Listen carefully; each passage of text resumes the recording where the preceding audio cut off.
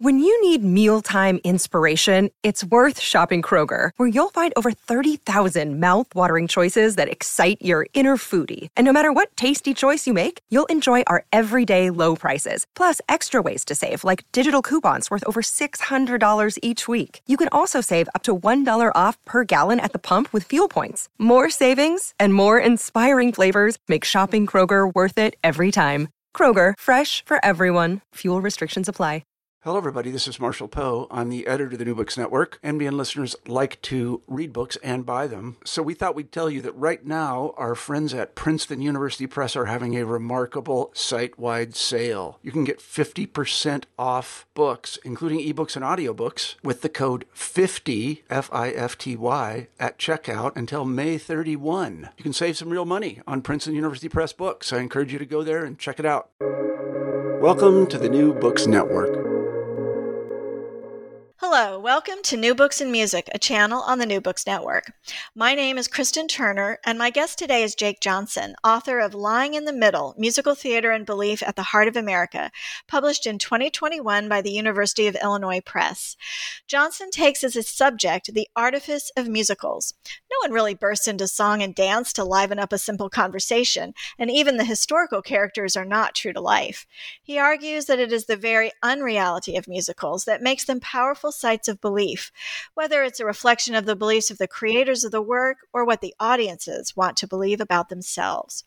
Rather than using examples from the commercial Broadway theater, however, Johnson brings to life more idiosyncratic productions from the middle of America, from the Senior Follies, a Ziegfeld Follies-like production staffed by older performers, to a reimagining of The Sound of Music, written for the polygamous community called the Fundamentalist Church of Jesus Christ of Latter-day Saints.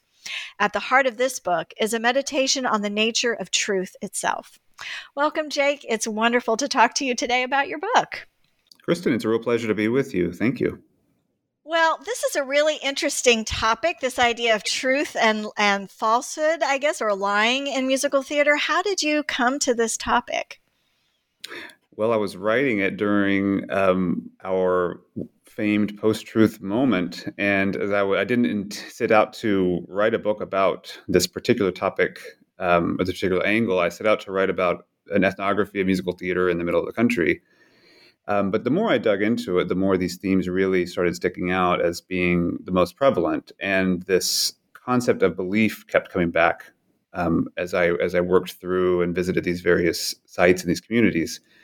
So I was curious what it was that musicals were allowing people to believe, why musicals, of all things, were being used for that purpose, and how belief manifests in different ways. Obviously, there's religious connotations to belief, but that's not the entire story and not the entire dimension of what I look at in the book.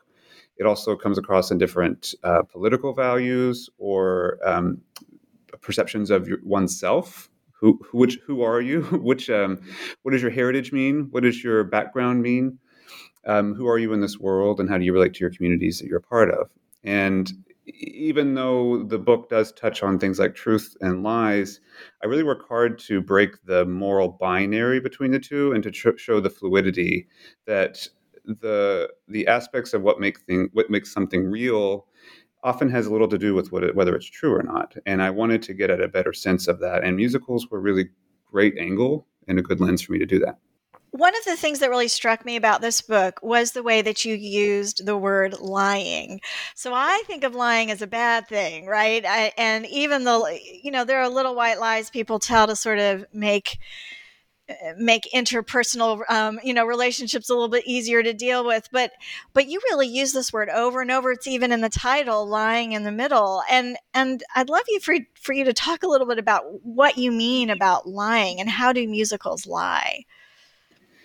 Yeah, so lying, well, for the title, it's a bit of a wordplay because lying, of course, is about deception, but I'm also looking geographically in the middle of the country, so what lies in the middle of America.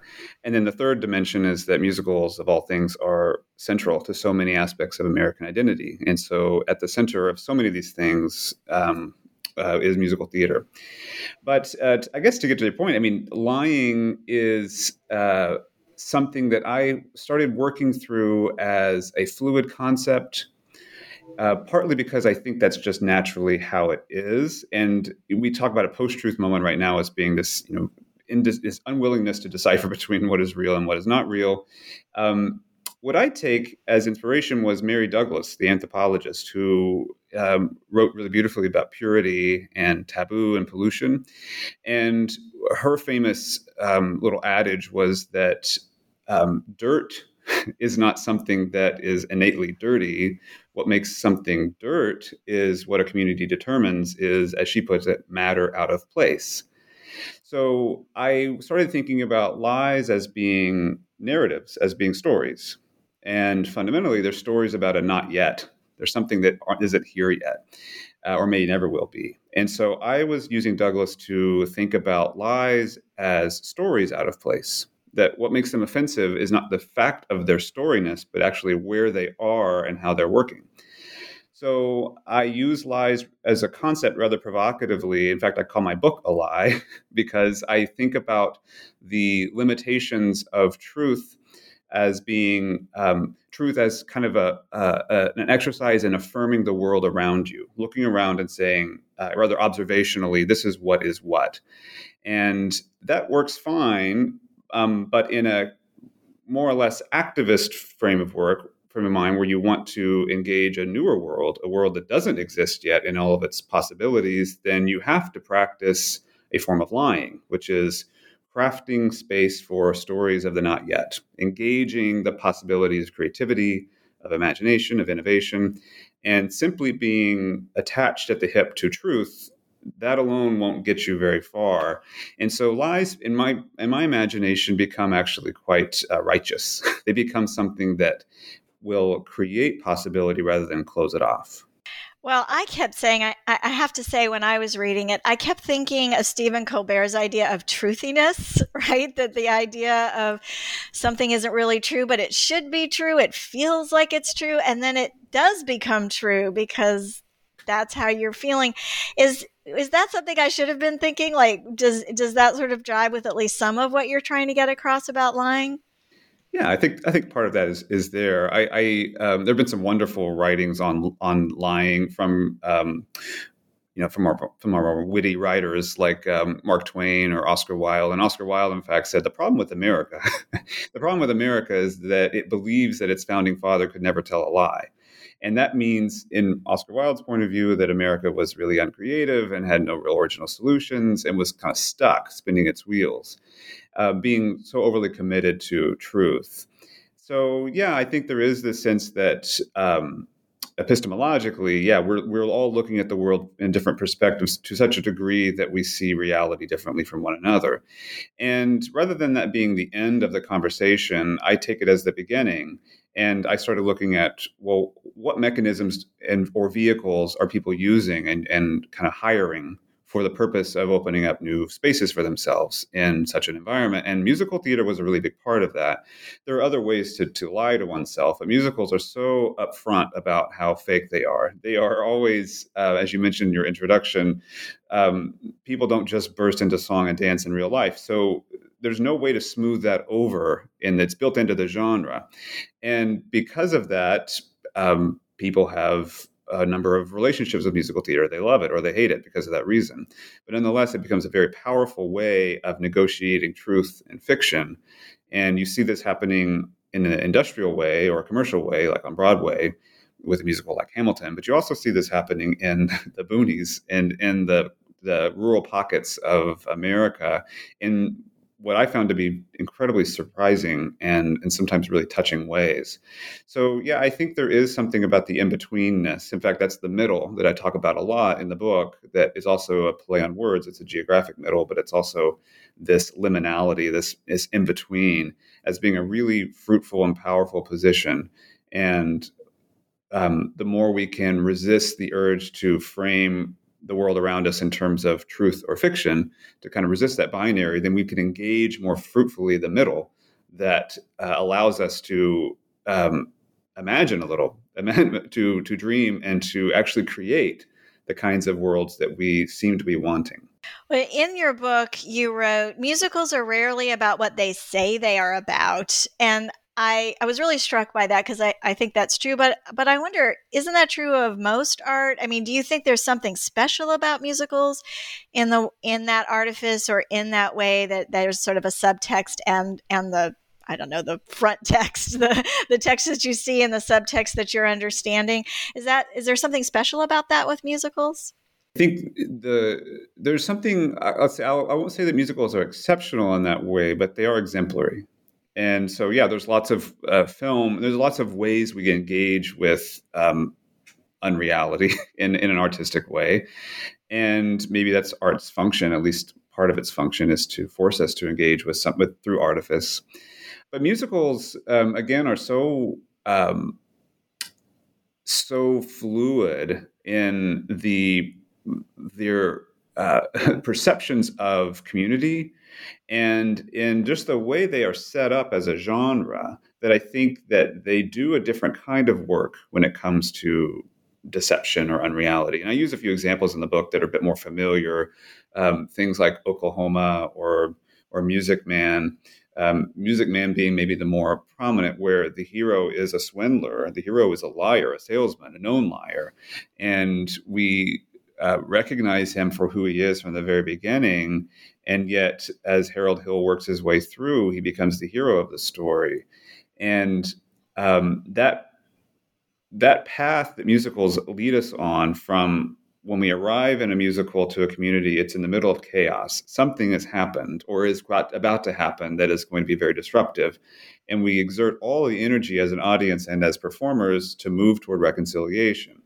And that path is one that often involves lies. It often involves duplicity. And that's sometimes from the character's perspective, so Harold Hill, for instance, doing that. Or it's from the audience's willingness to play along and to reframe for that moment that we are in an alternate universe, an alternate reality. So it's not so much that musicals are the only game in town when it comes to that. But I also think that musicals, and I frame it this way in the book, that musicals are unique as a popular music genre in that they are so dispersed. They reach across America's social strata in a way that I don't know of any other genre quite doing. Yes, it's designed for elite white liberal audiences in New York, but nonetheless, the blue collar worker in the middle of America is going to their kids' middle school play.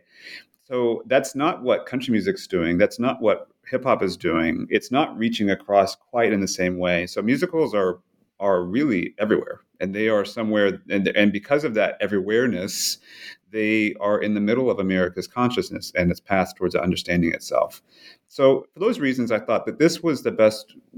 This was well, maybe not the best, but it's an ideal genre and an ideal space to examine issues of lies and deception and truth in America, because musicals are such a thick part of what it means to identify and belong in America, and it has been for many, many years. Well, one of the most powerful things I think about the book is the fact that you don't spend all that much time, as you say, you do talk about them a little, but you don't spend a lot of time on the Broadway musical example. And instead you find these communities that have been marginalized or even rejected, sometimes for good reason, but that still use musicals in their self-fashioning, so to speak, in one way or another. And that's it does really go to your argument that you were just saying, that musicals kind of transcend a lot of boundaries that other art gets kind of stuck in one way or another. And I'd love to go through a couple of those examples because they're quite interesting and unlikely to be familiar to most of our listeners, if not all of them. So maybe we could start with this reimagining of the Sound of Music for the Fundamentalist Church of Jesus Christ of Latter-day Saints. Maybe you could tell us a little bit about that cult, I think it might be a good word to describe them, and also this retelling of the Sound of Music. Yeah, it's a very special example. So this was a production that was put on in the mid-90s, in rural Arizona, in Colorado City, Arizona, which is right on the border of Utah and Arizona. And this is a part of the FLDS group, which was a splinter group of the mainstream LDS or Mormon Church. And they practice polygamy. And they're probably best known infamously for their leader, Warren Jeffs, who was a part of an FBI raid in 2008, I believe, in Texas. And he's now serving multiple life sentences for all sorts of abuses, including his involvement in marrying and being a part of relationships with underage women and girls. So that's the setup for this group. So what's interesting about it is this is a group that prior to the more nefarious qualities of what they're known for, were living rather peacefully on their own out in the middle of nowhere. And they had been for a really long time. And what was interesting to me about this is that they were not going to Broadway, and Broadway was not coming to them. And yet they were producing annually, a musical. And these were musicals that were not necessarily original. They were drawn from existing structures, but they adapted them quite heavily. And what this chapter is about is a home video recording of this production of The Sound of Music. And this community adapts it using the basic infrastructure, and where Maria falls in love with the captain von Trapp. But in this instance, the captain is not a widower. He is married. And so Maria, in falling in love with the captain, is falling in love and joining the family as an additional wife. And what's kind of remarkable that I talk quite a bit about in the chapter is how the basic structure of how a musical works is rather unflinching. It is there's a family and romantic lead, they fall in love, and there's a romantic song and so forth. Now the community takes out some of the songs that existed in the original production and substitutes in other ones. The biggest one that I focus on is the substitution from the love song, Somewhere in My Youth and Childhood I Must Have Done Something Good, which is what Maria and the captain sing in the film production.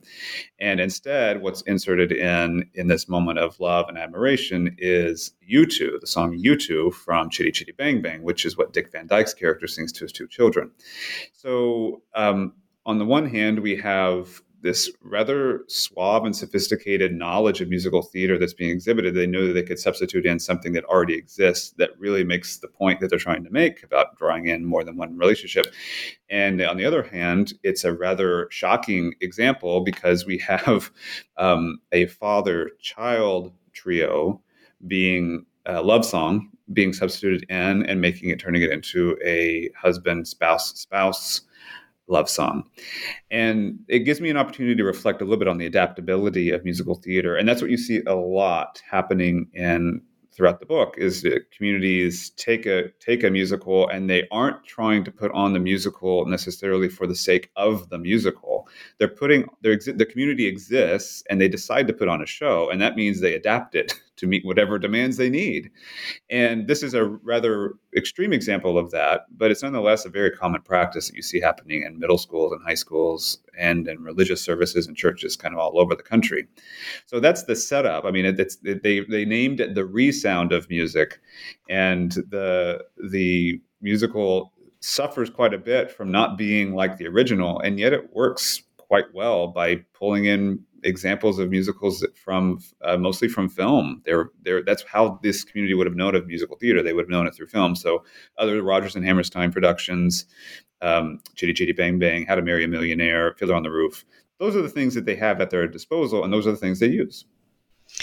One of the things that you point out, and I can't remember now if it's in that chapter or another one, is that there is a history of groups led by these charismatic but scary leaders like Warren Jeffs, David Koresh, Charles Manson. They all were drawn to musicals. Can you talk a little bit about why you think, musicals, they were attracted to musicals, people like that who are these charismatic but ultimately really destructive leaders as well? That's the more unnerving and surprising discovery I found in working on this book, because Warren Jeffs, it turns out, was in this production that I'm describing of The Sound of Music, and he played, of all things, a Nazi soldier. And this was before he became the leader of this group. So we have this rather terrifying window into this dawn of a tyrannical world and seeing this community engaged. And here he is playing a Nazi. I think that's actually part of the deal. I think a lot of charismatic, at least in America, charismatic cult leaders or community leaders are often arrive at that position through the auspices of theater. And I think the reason why is that theater and religion are functioning on a similar level at this point. Theater is an investment in the not yet. It's trying to build a world. It's telling a story out of place, to use my example from earlier. And so is religion. Religion is lying in the way that I use this term, which I have to say is a provocative way of looking at it, but I don't mean it in the same sense that maybe we usually carry it. I think about religion as being largely invested in something that isn't here yet, whether that's heaven or whether that's a more perfect kind of world that we have to aspire toward. And it's for that reason that I think it's an easy parlay from the theatrical world, where you are trying to convince, as an actor, an audience to come with you on this story, into this new world that you alone are crafting. And then a charismatic leader who then decides to convince an audience of people to join them on another venture into another world. So, yeah, I think there's a lot of examples of the more iconic and nefarious kind of cult leaders in America being drawn, or maybe cutting their teeth in some aspect of the theatrical world, sometimes very brazenly, as in they were literally on Broadway and then they become into this world. And other times, like this example with Warren Jeffs, where he was doing this work, but no one really was knowing about it outside of the community. You mentioned religion, and that's another chapter where the FDLS is a religious group as well, but this is a slightly more mainstream religious example. And that is I believe it's called the Sight and Sounds Theater in Branson, Missouri, which is a sort of middle America community, which has become the center of musical theater and also just sort of country music. You go, it's a destination to go and listen to a certain kind of musical performance, I guess, that is often deeply enmeshed in Christian religious practice and theology. And so this theater puts on musicals about biblical characters. So I'd love for you to tell the listeners a little bit about that example. Yeah, so Sight and Sound Theaters is in the business of putting on extremely lavish productions of a really high level and value in the middle of, we might say, nowhere in Branson, Missouri, where unless you're from the region, you may not be aware of it. So Sight and Sound Theaters, this chapter is about a production called Samson, which takes the biblical story of Samson and Delilah, and portrays it in a musical fashion. It's an original musical, so it was created for this purpose and for this community. I can maybe start by describing just how enormous this production is. The theater is slightly larger than most Broadway houses. It's about 22,000 to 2,500 seats. And the theater, the stage itself is 300 feet wrap around. So it's, and the set pieces are often 4 stories tall. So we're talking about a very large and very dynamic theatrical experience. In fact, when I was there, I was told that the dimensions of the stage and the backstage area were intentionally designed to be the exact same dimensions as Noah's Ark, at least according to the Bible. So this experience is of biblical proportions in lots of ways. There's also live animals, there's camels, there's horses, there's donkeys, there's all sorts of theatrics. There are people kind of hanging above you. It's very high quality, and I think that's what struck me first as being so remarkable. The story itself is it was compelling to me because I saw the show many, many times, and I did a lot of interviewing and just chatting with the people who were there with me, who I was sitting near, and I focus a lot on this couple who were there. They were in their mid-60s. They were there for on their honeymoon, and they mentioned that what they liked so much about Sight and Sound Theaters was that it was biblically accurate. And if you look at the production with the camels and the theatrics and the acrobats, it's hard to square how this is really at all what is happening in the Bible. And that's what was compelling to me, was how much that anthem came back again and again. This belief that what they were experiencing in a musical was not only accurate, but biblically accurate, and that was its virtue. Not that it was entertaining, but it was primarily because it was telling something that was biblically true. And so and there's many examples of how the musical isn't really being true at all. It's inventing characters. Obviously, like, people are singing songs in a way that they wouldn't have been doing in any kind of biblical fashion. And the story of Samson himself it would take 10 minutes to read. And here you have a 2 or 2.5 hour production. So obviously there's going to be enhanced experiences with it. So I was kind of caught between this perception of a musical in the minds of many in the audience as being authentic. And that's not at all how I think of a musical. And I don't know if many people really think of musical theater as trying to tell or being truthful or honest. I think often the perception is that it's very kitschy and very campy and probably not being very honest about much. So that was my angle in to try to understand a bit more what and why this evangelical Christian community was so attracted to musical theater. And what I kind of discovered was that there was a lot of, as I mentioned earlier, kind of collapsing of religion and theater already, because people are investing in the not yet.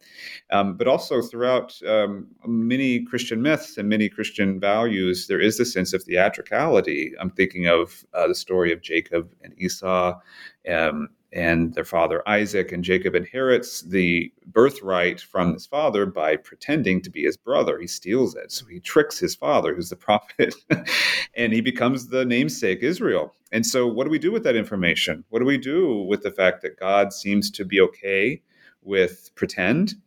And then the other examples of Jesus being somebody who's a slippery figure in real life. He tells parables that don't seem to be straight shooting. People mistake him. His friends don't recognize him.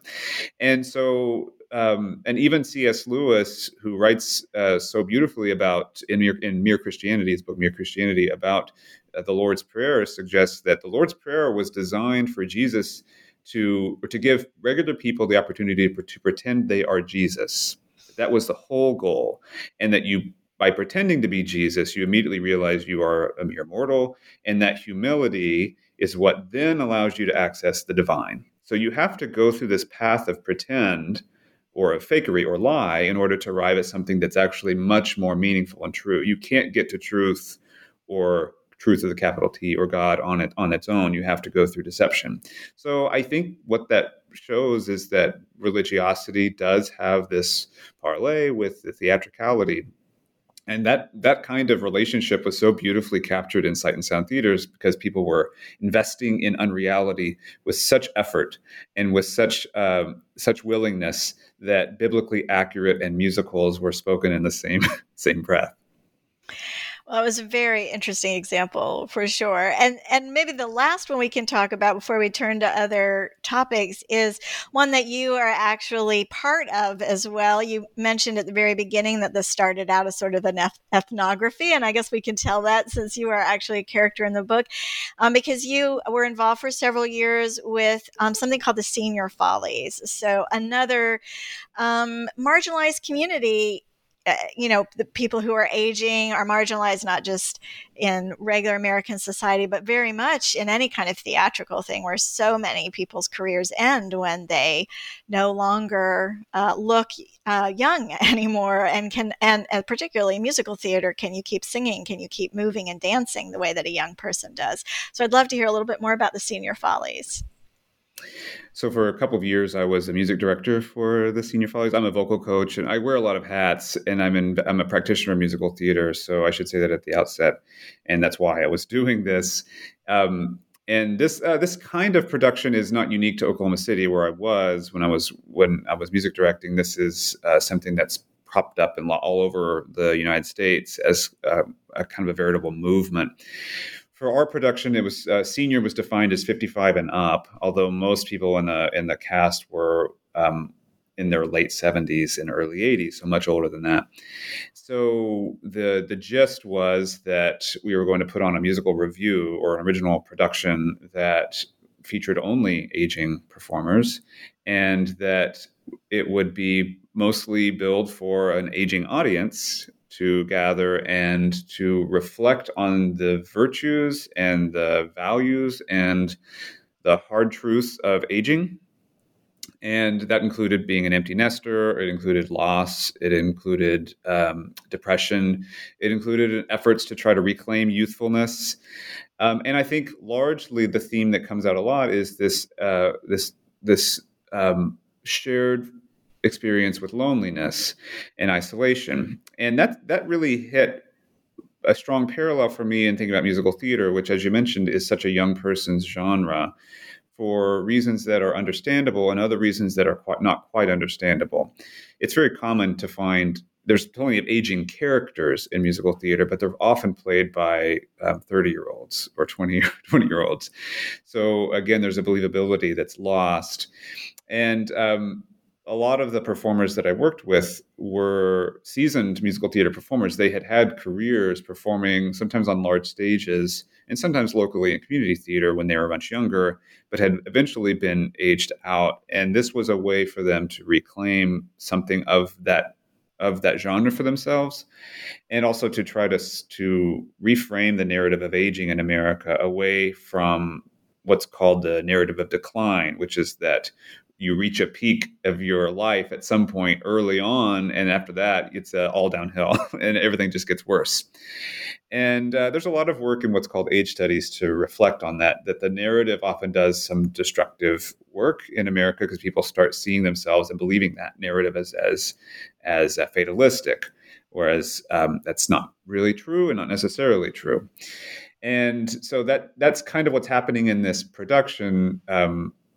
One gimmick that we use, and I say we because I was a part of the creative team for this, was to construct mashups. And this was a way of piecing together a song from over here with a song from over there, and sometimes of very different styles. And what that allowed us to do was it becomes kind of like a meta concept, because the mashup is, which is kind of popularized by Glee. If you ever watched the television show Glee, what the mashup does is take something and make something new out of unoriginal material. And that's more or less what I think the Senior Follies is also doing. It's trying to take disposed of ideas and values, older people, and to try to repackage them in such a way that it causes us to see a freshness and a newness about them, something original, and to see value in it. And I think that's really what the community was seeking, was to be valued and be taken seriously in a way that I think is not unique to Oklahoma City. I think aging people in this country are not treated well, and they're often ignored. And this was a way of trying to reclaim that. You were talking about using the mashups and sort of trying to change the musical or the songs they were using or whatever for the Follies to work for this group and for their goals. And you do argue several times, I think, throughout the book that there's that musicals are flexible, that they are transformed easily. And I have to say, what I thought about when reading that was, I went to the Oklahoma production in 2019 or so that won the Tony as for revivals. That was like nothing like any other Oklahoma I had ever heard of. It's incredibly dark. It has this whole sort of horror movie thing going on. It, nothing like the kind of pie in the sky, optimism of Oklahoma that I certainly associated with before I went to that production. So, that certainly is fodder for your argument. But again, I wondered, is there something special about musicals that makes it unusually easy to reshape them and to refashion them, or is that just is it one of many kinds of arts that lends itself to that kind of transformation? That's something I've been reflecting on a lot, because obviously I was writing from the perspective and kind of advocating for musical theater in this, but the limitations of what this genre is able to do versus other ones is something that I'm still compelled by. I think some of it's sociological. I think people don't either they really hate or they really love musicals. That's hard to find somebody who's kind of in the middle about that. Musicals are also middle brow, and so that also is part of the reason why they have had a hard time being kind of further in the center of our attention. And yet, musicals are such a firm part of what it means to be an American. You find communities that you would normally not associate at all with musical theater being deeply invested in it. So I think part of that is just the unique nature of something that's hidden in plain sight, outside of the critical purview of most people, even most scholars, even most pop music scholars, and yet it's being maybe therefore is being used in such interesting ways because no one's really paying attention. I think musicals also are rather simple structures. They behave rather traditionally to one another. There's something predictable. This is not true of every musical, of course, but if we take a broad brush, you move from chaos to cohesion.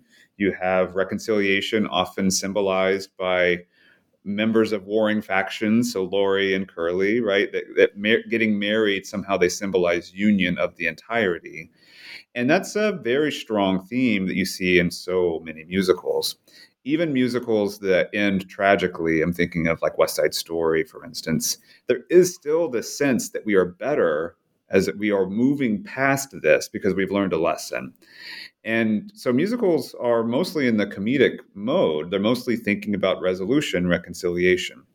And so because they're moving all towards the same goal, they're using the same tools to get there. And so that's why, with the FLDS example, you see replacing one love song from one context with a love song in another context.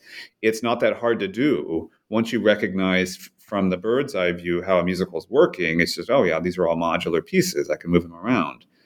And it's not that musicals are not complex things. It's just they function similarly to one another, to the point that, and maybe to my point earlier, that musicals are such a part of a fabric of America that people are just familiar with it, and so it doesn't take a whole lot of effort to shape them and adapt them.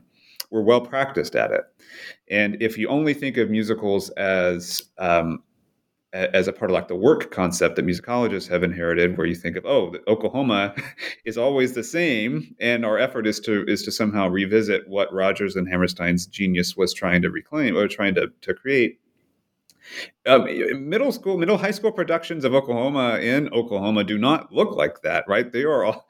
You have examples where Aunt Eller is a freshman in high school, and her niece is a senior because the aunt doesn't sing very much, and so a younger classman could do it.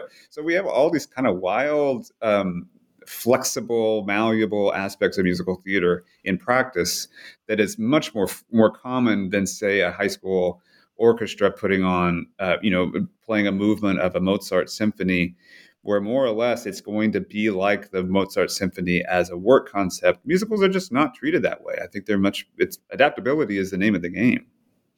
Well, I work on opera in the 19th century a lot, and opera used to be that way. Like in America, you could go to an opera that had 5 people in it who were actually singing in 4 different languages.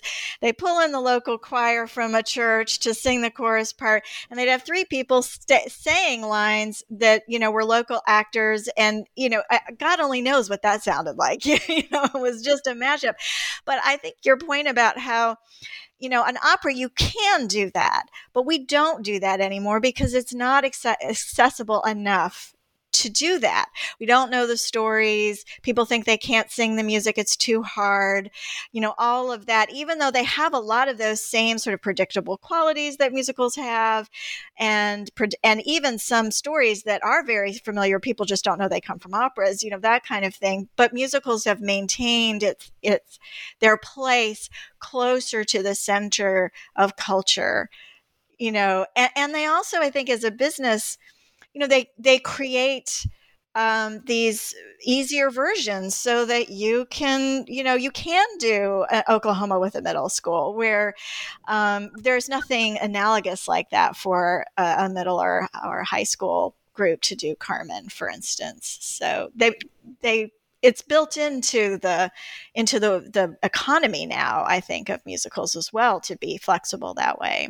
Yeah, I agree, and I think especially if you look at the non-commercial aspects of this, whereas you're right. I mean, opera wasn't always as commercially an endeavor as it is now, and so lots of different kinds of communities were engaging in it. If you only think of musical theater as Broadway, then you're not going to see this adaptability.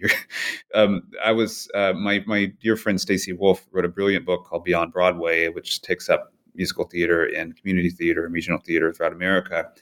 And in conversation, we were talking about how that's the distinction between the kinds of communities we're looking at in our work and what's happening on Broadway, is that in our work, the community exists already and they decide to put on a production of Into the Woods, versus Broadway, which they decide to put on a production of Into the Woods and then they build the community around it. They cast it on purpose, they build an audience.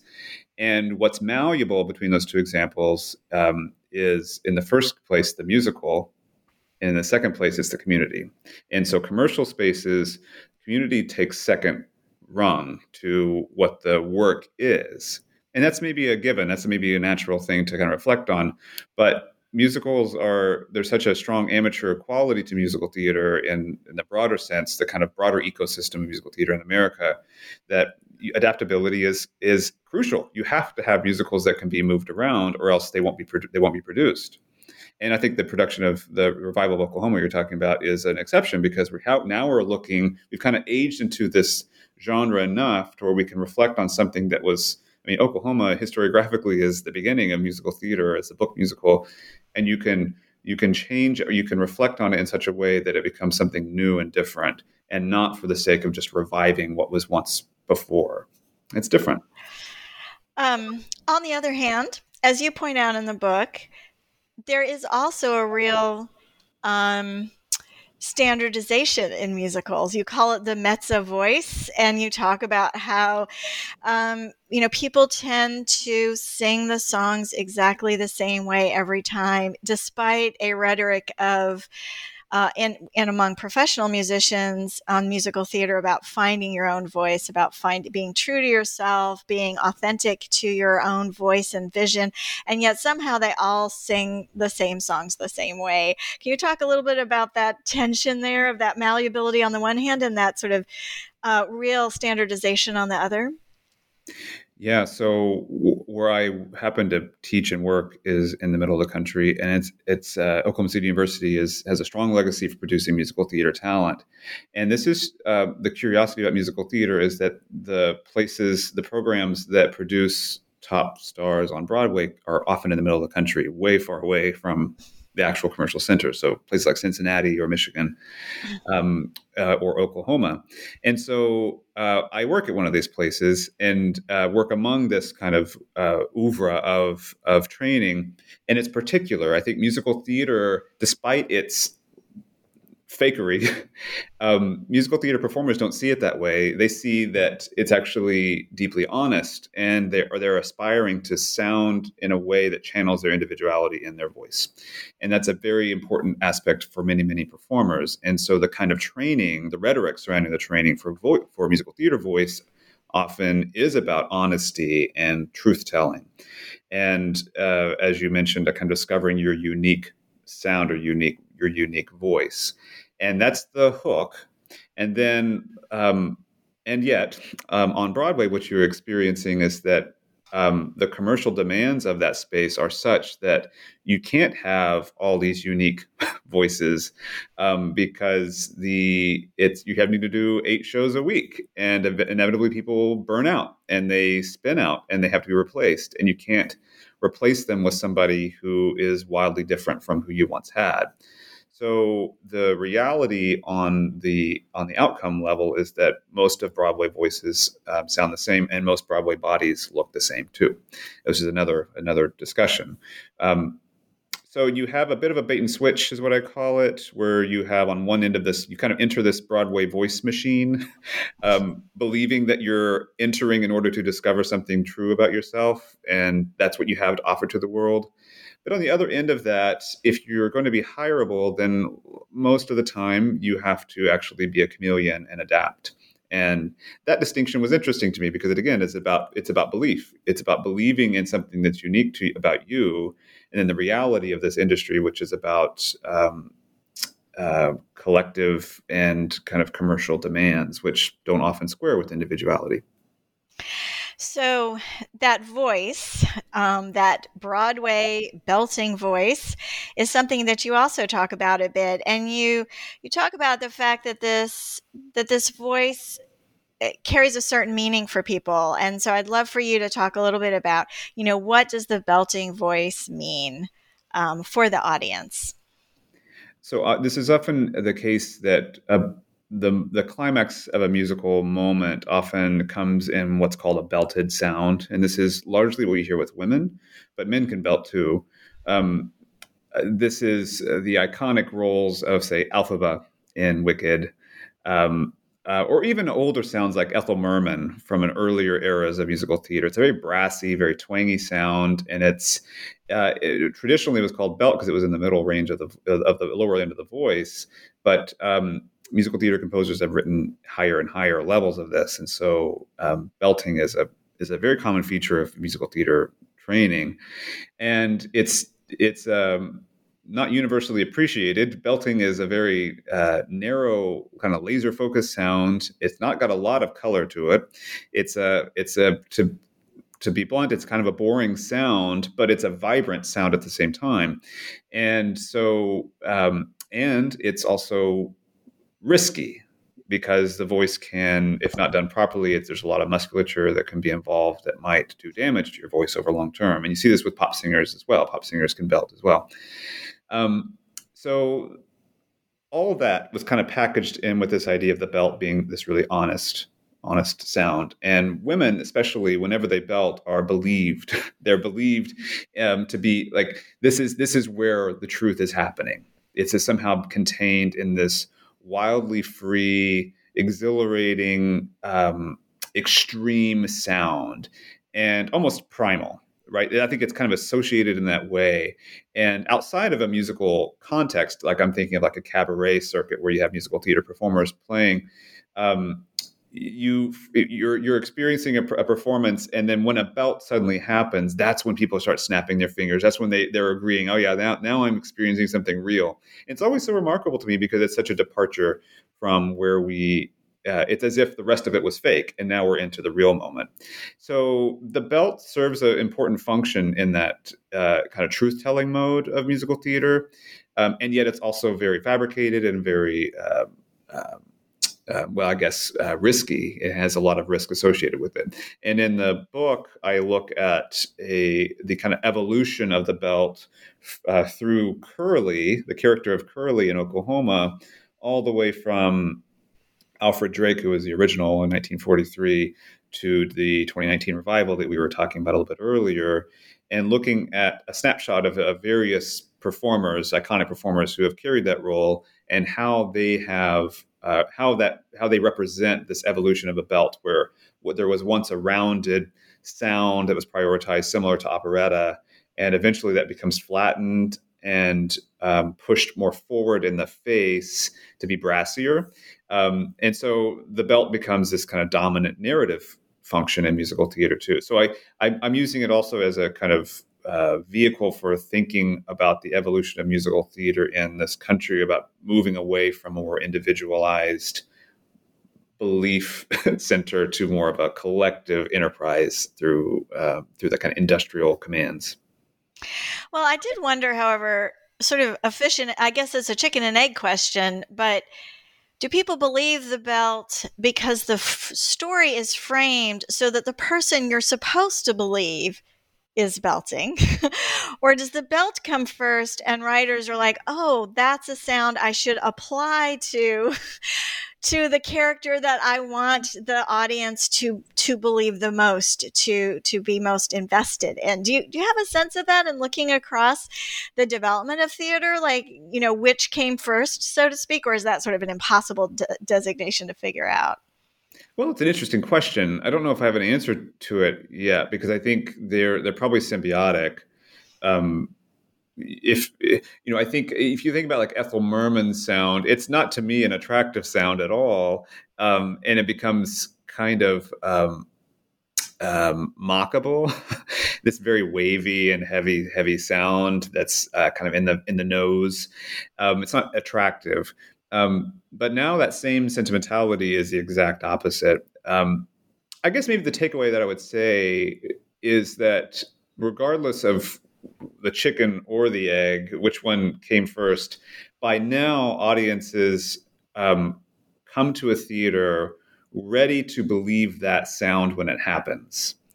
So it's like they're coming to a church or religious space waiting for a particular moment of rapture that they know is going to happen at some point because they have the expectation of that. So their framing of truth is done in musical theater orally, and that they know that this is when truth happens. Regardless of whether it's the most important part of the song or the story or not, that's where they've already decided. And that's I contrast that in this chapter against, especially when we talk about women, against women in outside in the real world who so frequently are not believed for their stories, whether about trauma or whatever kinds of experiences they've had. So we do not in this world have a framing of believability when it comes to women, but in musical theater we do, and the belt is that mechanism, and that's a curiosity.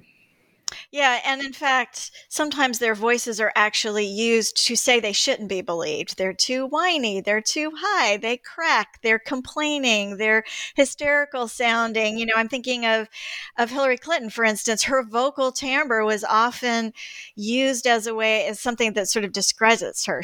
We can't really believe her because of the way she sounds when she speaks. And so it is very striking that in musical theater, it's actually the sound of the vocal timbre is actually what makes someone trustworthy. It's quite striking. So yeah. I mean, this is what Nina Eidsheim so beautifully talks about, the cochlea as being not innocent, right? That it curls around expectations that sometimes are harsh and brutal.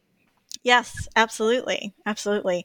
Well, I think we'll wrap it up there. This has been an amazing discussion. I think we've had a lot of the highlights of your book, and I certainly urge people to read the whole thing to get all that we've left out in our conversation, but certainly a fascinating book, and one that came out not long at all after your first book, which was also on musicals, but specifically about Mormonism and musicals. What do you have on tap now that you have finished this book? So I am overseeing a collection of essays on Las Vegas and music and myth. So there's a similar theme that I'm exploring from this book into that, about thinking about sites of fantasy and otherworldliness in America. And so that's coming up soon. Lots of ground to cover. I'm really excited about that one. Other things in the burner, but I'll leave it at that. That's what's coming up most urgently, I think. Well, that sounds like a great idea. I have a student who's talking about that tomorrow for her final project. How I wish that it was already out. But yes, well, thank you so much for taking the time to talk to me today about your book. My name is Kristen Turner. This is New Books in Music, a channel on the New Books Network. And I've been talking to Jake Johnson, author of Lying in the Middle, Musical Theater and Belief at the Heart of America, published in 2021 by the University of Illinois Press. Thank you so much. Thank you, Kristen.